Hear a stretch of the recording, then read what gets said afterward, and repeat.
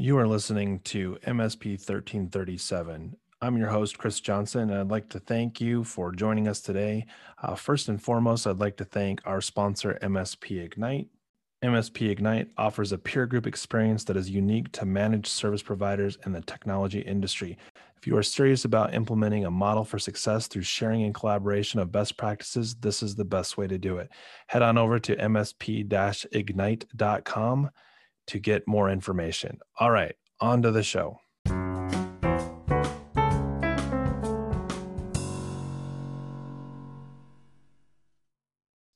Welcome everybody to this episode of MSP 1337. I'm joined this week by Eric Hansen of Inland Productivity. Welcome, Eric.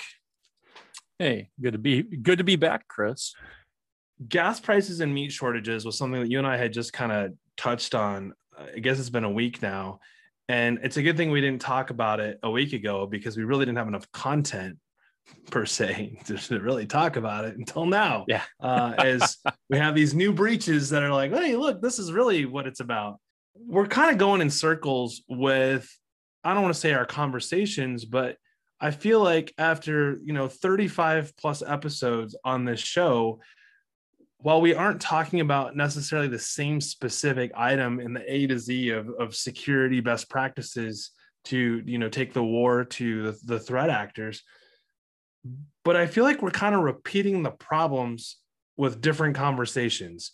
So maybe you can help me break this apart, and let's use the gas prices and meat shortages as one of the examples, because this is perhaps the first time in that I can remember where it's become personal to all of us. It's no longer just about, well, it's my workplace that's been impacted. Right. Yeah. When we had those two effectively back to back, a week apart, my thought was, this is going to be the time. This is going to be the one where all of a sudden everybody pays attention. Well, and I think perhaps everyone is paying attention, but in some respects, I think right now, for the wrong reasons. I don't know how many people I've heard make comments like, well, our administration, and they make this very politicized. And I'm like, well, let's look at the facts. Like, let's look at what happened. I mean, are we going to say, I don't care who the administration is, what party it is, that, hey, our goals in life are like, hey, man, I wonder if we could encrypt a pipeline and see what happens. Tabletop exercise. Let's do it. Yeah. And now we know that's not even what happened. Right. We also know through the calamity of errors that information that is being shared about what did happen when the FBI made the media announcement about how they were able to recover, I think it was like 85% of Bitcoin that was used for paying the ransom by following the private key. And then the next day, Bitcoin tanks, right? It goes to the lowest value it had been at in years. And it's like, well, correct me if I'm wrong here, but isn't the premise of Bitcoin is once the coins leave, there's no trail that's going with them? Well, that's the theory, but obviously that's not true. Otherwise, the blockchain would be broken, right? Right. So, but did they truly follow the private key, or is it a not being able to articulate well because the people that are talking about it to the media aren't the people that actually did how we did get it back or how we did get anything? Right. So, yeah, my thought, and as usual, we're already going off track because that's how my brain works. The bigger problem, or well, I shouldn't even say a problem. A problem is that they said anything about being able to get that back at all. They took that action. I'm not even sure what word to use here. Let me try this because I think we've talked enough times for this to maybe also be in my head. It's like having somebody run a transaction on your credit card and being able to reverse the charges. Like, would you tell anybody that was possible if they accidentally, like, I think about it like this. if you get double charged at a store and you call them up and say, hey, you charged me twice. And they're like, hey, no problem. We'll take care of it right now. Then you go look at your credit card statement and it says both transactions were reversed. Like, Yeah.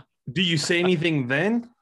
On the flip side of this, if we're trying to get money back from bad guys and we get it all back, do we want the world to know that we were successful? Or do we want to start working Bingo. with those that have the problem and say, hey, keep a lid on this, pay the ransom. We have a way to get your money back. Right. Or, a chunk of it. Yeah. Yeah. And I think the other effect is that what it did was I hate to say it, but we had a security event that affected enough people in a fundamental enough way that, oh crap, maybe I need to start paying attention to this. We had a breach of a relatively large organization in my area that hasn't been publicly disclosed, but we happen to have 3 or 4 clients that do business with them in one way, shape, or form. And boy, did they all of a sudden started paying attention to conversations we've been trying to have with them literally for years. It's like, look, this crap does happen. It hasn't happened to you. Fortunately, the steps we've taken and the steps that your employees have taken and the fact that they've listened has worked. And we haven't had this problem. Right. But this very visceral fear came over this very small group. And I think that more visceral fear, because of how much the Colonial Pipeline really affected people, you had their attention. Right. And as soon as they released the news that, hey, and guess what? We got most of that Bitcoin back. Right. The attention went away. Oh, well, no big deal. They got the money back. It's only like $5 million. It wasn't even like it was a lot of money.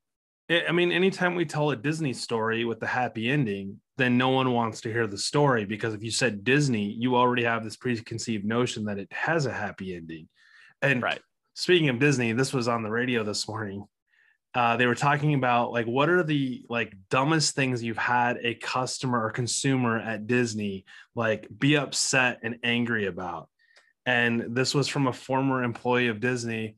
And she goes on to say this family was extremely angry at staff. They had checked into their hotel, they had gone to their room, and they had come back down and are complaining to management that their luggage has not been brought to their room.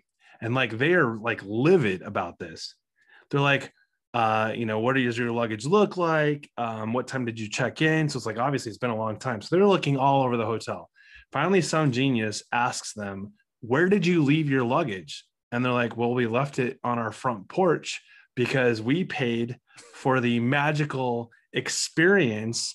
And so they assumed that the magical experience sent a carpet or, some other magical transportation to go to their home and pick up their bags and bring them. And if that really were the case, we would all say wow, that's great, until we're like, well, we knew that wasn't going to happen. So halfway through what I'm telling you, you already know that the outcome is going to be they were a bunch of idiots. So you tune out, right? You tune out. And I think that's the scenario here that we're dealing with right now is we're being told that there was a happy ending. I don't want a happy ending. In fact, for you and I, any happy ending means that those that we're trying to help make sure this doesn't happen to them at all are now less likely to write a check or get serious about making changes to their own way of doing business. Right. And, it's not, from my perspective as an MSP, it's not necessarily about the check. The check is nice.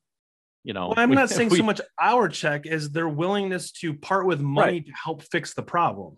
But sometimes it's not even money to fix the problem. Sometimes it's just, you need to change these policies that I'll help you do in your managed contract. Because I'm smart enough to know if I've reduced their risk, I have subsequently reduced my risk. And I think that's to some degree, I would love to say that when we talk about cybersecurity and the threat actors and how we address reducing risk, we get into this mindset of buying products or services or making changes to the way we do things in an effort to eliminate risk or to eliminate the problem. And I think if we get more of the mindset of my goal is to reduce by X, or even to just say, I'm going to put this in place because I know it will reduce by something, which means I've lowered it by something. That doesn't have to be a large number because it was little to no effort on some of the things. It's like, check the box, flip the toggle. Your users won't even know, but at least you're not wide open. Yeah. Turn this policy on. Why are you connecting with POP3 to use in your email client? Well, that's the only way I could get access to the mail. And it's like, well, yeah, you're right. 10 years ago, when you signed up for that Gmail service and used the mail client, maybe it didn't support it then. That doesn't mean that there weren't some changes over the last 10 years. Yeah, for sure. For sure. And that's a zero cost. Yeah. Yeah. Well, and it's like that when we go through with a new customer, one of the first things we do is, we go through that network and just find all the low hanging fruit. It's like, so there's no lockout policy on the domain accounts. Who does that? Right. If you go and set up a new 365 tenant, it defaults. Microsoft defaults turning that on. But if you've had that 365 tenant in place for 3 years, it was not defaulted turned on. Yeah. And if somebody didn't go back and turn it on and take a look at, okay, here's all the current best practices, we got to go back and fix all these guys that never had those practices put in place. You leave the barn door wide open. So that brings up two things right there. Two things I think are really important. What was before versus what is now. Best practices change. That's why they're called best practices. If they didn't change, that would just be a practice. And at some point in time, maybe in somebody's mind, it's still the best one, but did you check it? Like, is it the only one still available to apply to the environment? Two-factor authentication didn't exist for most vendors' products 4 or 5 years ago. Now those same vendors all have it built in. And if they aren't telling you have to use it, it's definitely encouraged. And you're getting the noise in your inbox that says, you should turn this on. Oh, yeah, absolutely. And another thing, just, I don't even know why I'm going to bring it up because I'm going to bring it up. That's what we should do. We're going through with a couple of clients right now. They're like, well, why does the network drive work like this? Why is the security the way it is? It's like, well, if I had a brand new sheet of paper and we were building a brand new network, I would approach it in such a different way than it was approached 10, 20, maybe 30 years ago. 1999, yeah. Right. When you started to do this, it was, look at this. I have this cool shared resource. I can put stuff there and other people can see it. Right. And, today, how would we approach it? Okay, here's your 3 shares or, whatever you need to do. And each department has a share, and only the people in that department with, that have read write or read only or, whatever, we would approach that a completely different way. But Mr. Customer, I would love to do that for you. But all I have to do is go in and remove all the rights on everything in your network to fix it. Well, how long will that take? Longer than you're going to be comfortable with. Well, I mean, I think that's a really valid point as to why I think there's a huge urgency to go to like a cloud, OneDrive, whatever it might be, because it changes the dynamics around how file sharing really gets used, right? Because if I have files that I didn't share with you before, but I put them in a folder that natively was shared with everybody, I just did that because that's where I was told to store stuff. When we use OneDrive and some of these other things, you're putting some responsibility and even accountability on me with the documents that I am creating and am responsible for, that turns one person who's responsible for security into the entire organization has now got a shared responsibility, a shared stake in securing that data. Yeah. But So then do you you encourage have, that, or do you still, I mean, you just bring up a really valid point. Like, how do you fix something that doesn't necessarily have a clean, even if you did do the best job in the world on correcting that, how certain can you be that you got it clean enough when you put the pieces back together um, without going I don't, elsewhere with it? yeah, I don't have that crystal ball. The thought, for local storage, Right. The thought is, okay, well, when we do the next server migration, Right. we stand up new shares, we rip all the rights off as we move things from point A to point B. The Yeah. problem is, you get linked spreadsheets and all sorts of other stuff that you potentially break irrevocably. I was just going to say, let's assume for a minute that a company's lifespan with current employees has a lifespan of, say, 20 years. And in that 20 years time, you have new employees that come in throughout. Let's just say you don't have any that leave, but they come in throughout this 20 years. They shift departments, they get promoted, they get demoted. We've seen that too. Who's going back through and just checking that data that was supposed to be shared with the person who used to be in marketing is now in accounting, or vice versa, that integrity is staying intact? Because I think that's almost a bigger problem than where is the data when it's on local storage. Because usually you do a search and like, oh, I put it in the F drive as opposed to the S drive, but you still found it. And as long as we can find it, we don't care where it lives. Right. And as an end user, I care even less about the security of it. I was able to get the thing I needed to get, so I'm good. Should they care about it more than that? Like, we're talking about local storage in a confined environment that has a responsibility on me, the user, to open it up, do what I'm supposed to do, and close it and go on to my next task. Right. Well, I mean, maybe it doesn't matter that much. Yeah. Okay. So Sally at the front desk knows how much the CEO makes, and everybody else, because she found that information, but it's still relatively contained, right, in the overall scheme of things. Now, if she emails the spreadsheet to outside local storage or moves it to a cloud storage that's not work related. Mm-hmm. Well, so now we've got a data leak problem. Right. And created by an employee who probably should be fired if we ever discover that this happened. Well, let's rewind to the part where, let's say they were playing by, it's 20 years into this, and now we have things like 365 and some other resources. If they're putting it in something that was, say, work provided, they're not doing it with the intent of maliciousness or just sheer ignorance. As far as, like, I think that there's this challenge that says, if I fire you because you did something wrong, then anytime somebody does something wrong, they're going to do everything they can to hide it. Yeah, I get the maliciousness one, but yeah. Well, and that goes back to, now we're going way far afield. The problem that we have whenever we're supporting somebody, it's like, would you just tell me what it is you did? I don't care. I'm not going to be mad. Just tell me what dumb thing you did.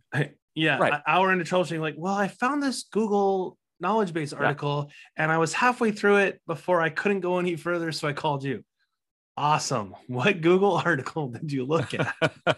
Well, I don't remember. And I cleared my browser history. Right. Yeah. No, you've got that problem of, people don't want to admit, and I'm not sure why, they don't want to admit, well, I did something dumb. It's like, it's way easier and saves everybody a lot more heartache if you just say, yeah, I did this. I don't even know why, using a line that your kid would use on you. Well, why'd you do this dumb thing? Oh, I don't know. Well, you've known me for a long time.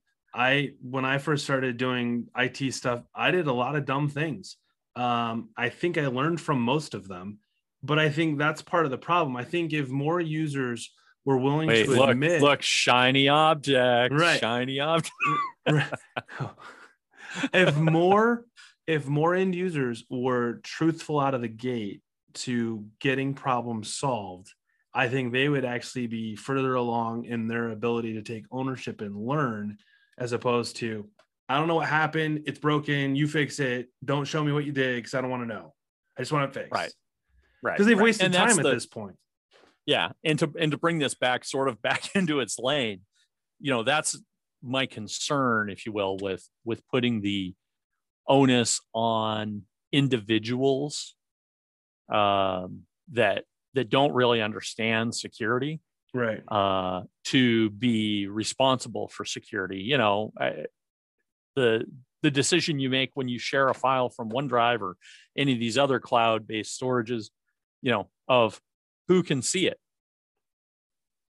You give the end user, certainly by default, right, you give the end user the ability to share pretty much anything with anybody. Really, right. Yeah, you're right. And in fact, what's really unfortunate is that you put some DLP in place, data leak prevention.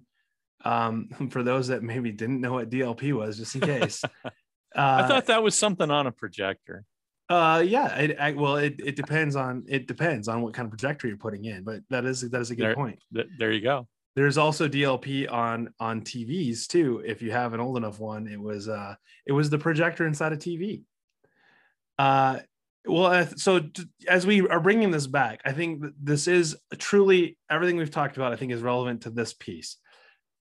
Going back to the Colonial Pipeline, the recent breaches of security and ransomwares with some of these meat companies, it does come down to users. It does come down to, I'm going to say in some cases, a complete lack of understanding about what data is important and what data is not important in the context of it being valuable to somebody else. And I think this comes back to the pieces that we talk about when we go to configure, say, a 365 account, or we go to configure any application and we aren't putting security first. I mean, we talk about it all the time. Oh yeah, we're a security first MSP. We're focused on security is at inception when we're doing an architecture of a new server or any number of things. Even if that's true, are we doing it based on what is vendor best practice, or are we doing it based on what we know is the best practice, based on experience, what the environment's telling us around us right now, and the compliance frameworks that are out there to say, hey, best practice from Microsoft might say to do it a certain way. But when I look at the compliance control that maps to that, it's like that not only is right from a compliance standpoint, that's a better way to do it, but it also is proving the point that what is in place, if I follow best practices, actually isn't secure. Yeah. Yeah. Well, and to pile on the Colonial Pipeline stuff, if you think about how that actually happened, it's a problem that we see in small and medium businesses. You sit down at your, technical review, whatever shiny name you want to put on it, so that you feel that so the customer feels like they're getting value out of that visit. Oh, sure. Yeah. But do you sit down with the user list? Here's all the enabled users. Let's make sure they still actually all work here. I mean, that would have prevented that problem in all probability. Because it was didn't it start with a generic VPN? Yeah, it was a generic VPN, and I think they got in using an account that had been for a long since departed employee that was still active. How'd that get missed? Well, this is what comes to mind when you say that. There was a book published many years ago. The book was called The Cuckoo's Egg. I believe the author was Chuck Stoll, and I believe it was the first account ever recorded of cyber espionage in the United States by a foreign actor. The way they got in was through a terminal that was open, and they were able to elevate their privileges by using generic default credentials. And this is in the days of put in the floppies. It's even before floppies. You fast forward, and we can't even get past the fact that we're still doing the same things we did back in the 70s. So if we can't solve that problem, then it's hopeless. I would argue, though, that because the cost has come down to free for things like two-factor authentication, it's almost considered a crime to be a vendor who provides a product and then goes two-factor authentication. What's that for? Yeah, why would you need that? Why would you need that? And so it's interesting that we're in 2021 and the companies that make switches and access points and all of these products that actually look at traffic that flows through them and to manage them, I still don't have a two-factor authentication option. And in many cases, I can't change the username if I can even change the password or the tools we use. Yeah. I the other day we had someone we're helping with their cyber insurance renewal, and it was declined because they didn't have two-factor authentication. And it's like, okay, well, we can turn that on. We can add that. And I'm like, find out what the response is. So I get the attestation back, and it is literally asking for multi-factor authentication on switches and firewalls and things. Is like, yeah, it doesn't do that. My copier doesn't do multi-factor authentication for me to log into its administrative interface, nor does my smart connected thermostat, my Internet of Things that, well, I have one of these at home. It's really cool. We should have these in the office. And then they get slapped on the wall and, attached because the end users know enough to get that working. There's why would, and should we be looking for that? Well, yeah, now manage clients. Yeah, what's this thing that appeared on your network that doesn't belong? Well, let's think even. Let's assume for a minute we do a good job. We VLAN those out. In order to get into those devices, you had two-factor, multi-factor to get onto the VLAN to get to those devices. Theoretically, you could create a case to satisfy what they're asking for in the attestation. I have a bigger concern than that. Rewind a little bit and think about like how we see bad things happening on a network. Is that a Windows machine? Is that a Mac? Is that a copier? We use the SNMP protocol, right? Heaven help you if you get very, granular with the security on your SNMP and you're like, those are valid credentials and it's rejecting them every time. Now I can't see what's going on at all. What's the lesser of the two evils when I'm trying to create a secure environment? And I can't tell you if that is an authorized device or unauthorized because the SNMP credentials are failing. Or that assumes that you can even change the SNMP credentials. True. A lot of things are just public and open and you can read it. Right. So there you have it right there. I think that is where it's like we're shoving stuff under the rug or under the bed to talk about these other pieces that are tangible and probably easier to put in place, at least from I can see it and touch it. Right. But the attestation, I think, is a good example of, are they asking questions that they already know that there is no answer for in a way to not provide coverage? Because that would be dumb if you're an insurance company, because then you don't have clients. But well, I don't know. I think our business, the MSP business, is going to be in a world of hurt a year from now when it comes time for people to be renewing their cyber coverage, because you've already got carriers who will not write for IT companies, period. End of conversation. And is that because of the liability that an IT company takes on with the clients that are not willing to do two-factor authentication? Yeah. Well, I don't know exactly what the thinking is. Right. But obviously they're seeing more risk than reward. I think that should be a wake-up call though, right? Like every MSP I talk to, I know can do better. And I know if I'm talking to you as an MSP, you would say the same thing. Absolutely. We can easily have the conversation that says, do as I say, not as I do. And it's not for lack of trying, right? As an MSP, how many times do we ingest things that we have to take on? And it's like, how do I figure out how to solve this without turning the security level down to figure it out before I can turn it back up? And oh, wait, there's another fire to go put out. Right. How do you go through whatever your password tool is? If you have a shared password tool, you have the information you need to audit to see how good your employees are being about password hygiene.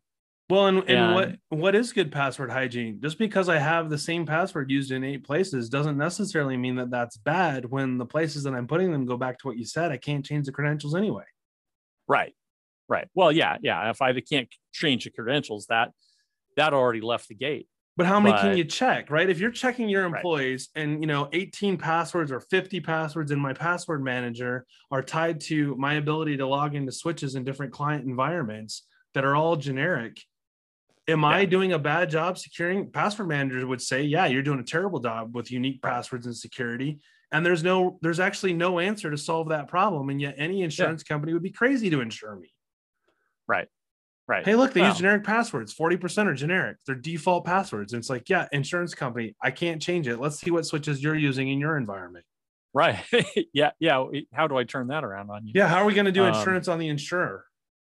well, and you look at what I can't remember who the insurance company was that paid a big ransom. It's like, Oh yeah. and they write cyber. They paid a $20 million ransom. But So is there what are you light gonna at do? the end of the tunnel? So I'll just say this. I think we've kind of done a pretty good covering the colonial pipeline, at least using keywords like colonial pipeline multiple times in this podcast. What does the post breach assessment actually look like? We've been talking about it a little bit without really calling it what it is. Because if the Right, insurance company is asking questions that are not possible to satisfy, and putting the no answer in is going to be definitely not getting coverage, do you put yes in the radio button to say, yes, we are doing this, but then go and put in place, like we were talking about, if I VLAN it out, you've got all these other pieces in there that show that in order to get to it, I have multi-factor authentication, and I can right, definitively show that the equipment we are reaching to make changes to doesn't support at the box those changes. Is an insurance company going to be able to decline the coverage when some scrutiny gets put on it by, say, a judge or an right, attorney? right. Yeah. Well, that was the kind of the question we went through as we were going through this particular. I'll leave the insurance company's name out of it, but as we are going through this, it's like, now wait. So you want anybody who has administrative access to an endpoint, was the term in this particular attestation. You want multi-factor authentication to every endpoint or anyone that has administrative rights. So you're an MSP, you go out, you replace a machine. Right. Okay. Are we enforcing multi-factor at the desktop level? In most cases, no. Maybe for remote access to it.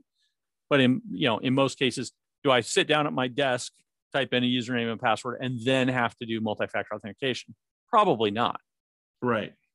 So if you have the local administrator password on a machine, it's not joined to a domain, so I have no way to enforce multi-factor, and I have to join the thing to the domain, I'm already in violation. There's no way I can say yes. Right. And even if you could say yes, post changes that you can make, every time an asset gets brought into that environment is at least failing to be compliant for a period of time. Correct. If the breach happens during that period of time, well, then the clause would say you're not paying the payout. Yeah. Yeah. Is that the intent? I suspect it's not. But is that what's written? Yeah. And I mean, I went so far as to tell the client, look, we need to get an underwriter on the phone with an agent, because of course an underwriter can't talk to you. Right. We need to get an underwriter on the phone with an agent so that we can ask this set of questions, so we know, can we check yes, can't, or can't we? Yeah. I would argue your cell phone probably has multi-factor authentication, even if the email account that's on it doesn't have multi-factor authentication. It's funny you say that. I've been playing phone tag with an insurance company that just acquired an entity that used to be, or that still is, one of my clients. And they're asking about the assessment that needs to be done, or audit, if you will, on annually, because of healthcare sensitive data. They're like, we do this annual audit. And they're like, hey, this acquisition happened, when do we need to do this audit? And I'm like, well, we probably need to do it pretty quick. Walk me through what's going on. So like, all of the technology is being replaced. All of these things are changing. And I'm like, as soon as you're done making those changes, we need to do that assessment right away. And then we need to still do the one that's scheduled for the end of the year. And the response I got was, why? And I said, because if you want to tell an auditor that nothing was wrong in your environment before the change happened, okay, great. Well, how do we know that what you did isn't the reason the breach happened? I mean, I would like to say that it's not, but if you don't check the environment, 6 months goes by, how long did the threat actor live in there because you introduced it when you made the technology change? Right. Well, and it's well documented, these threat actors, they get in and they linger and they gather intel and they figure out what they're going to do. That's why, and a lot of them leave, right? Like if there's nothing there, they're like, we're wasting time. Let's go find something that's valuable. Right. And they might, just leave their footprints there and whatever's calling home. If you're not using the right tools, you'll never know this thing's calling home. Hell, they could have been in there for a year and a half. Somebody else. And then they come back when you hire. Yeah, they come back when they realize, wait, the data changed. This data looks interesting. Let's go back and finish what we started. Yeah. It's like crypto mining, right? Like if you've got a footprint in enough places, it's not about going and cleaning out right away. Wait until you see something valuable. Right. For sure. Well, Eric, I think we've probably made it clear that two things are true. One, people don't like change. And there are some things with two-factor authentication and some other items that are, well, they're almost trivial to say you don't have to pay for them, right? Like this isn't a cost per se when you've got the likes of Google and Microsoft giving them away. What's one thing that you would share with the listeners that says, hey, if you haven't done this with your clients, it's at least a starting point?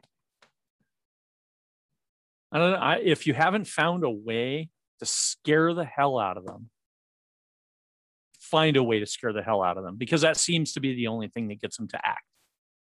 So I almost think that that's like saying, if you're not afraid, should I be looking to replace that client? Because at this point, I shouldn't have to be the one doing the scaring. It's like, turn on the news. We've got the apocalypse of technology and security right now.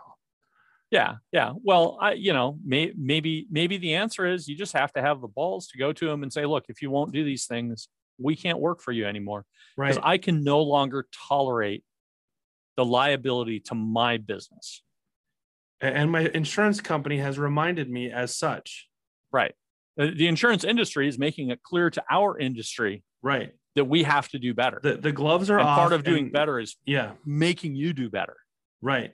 Which I think is kind of a good thing because, well, it's not kind of a good thing. It is a good thing because if there is pressure to do it with real consequences prior to actually having a breach happen, maybe, just maybe, the clients will go, you're right. I've dragged my feet long enough. These are important things. I too want to get gas at the local gas station. And when it doesn't have gas, I lose. Yeah. Well, and, maybe it's that, these insurance companies get smarter, and for your clients that are carrying cyber, because I'm sure there are some that aren't, for the people who are carrying cyber, when it comes renewal time and, they send you the form, be brutally honest with it. Yeah. And look, here's why they're asking this question. And here's why I'm concerned about it.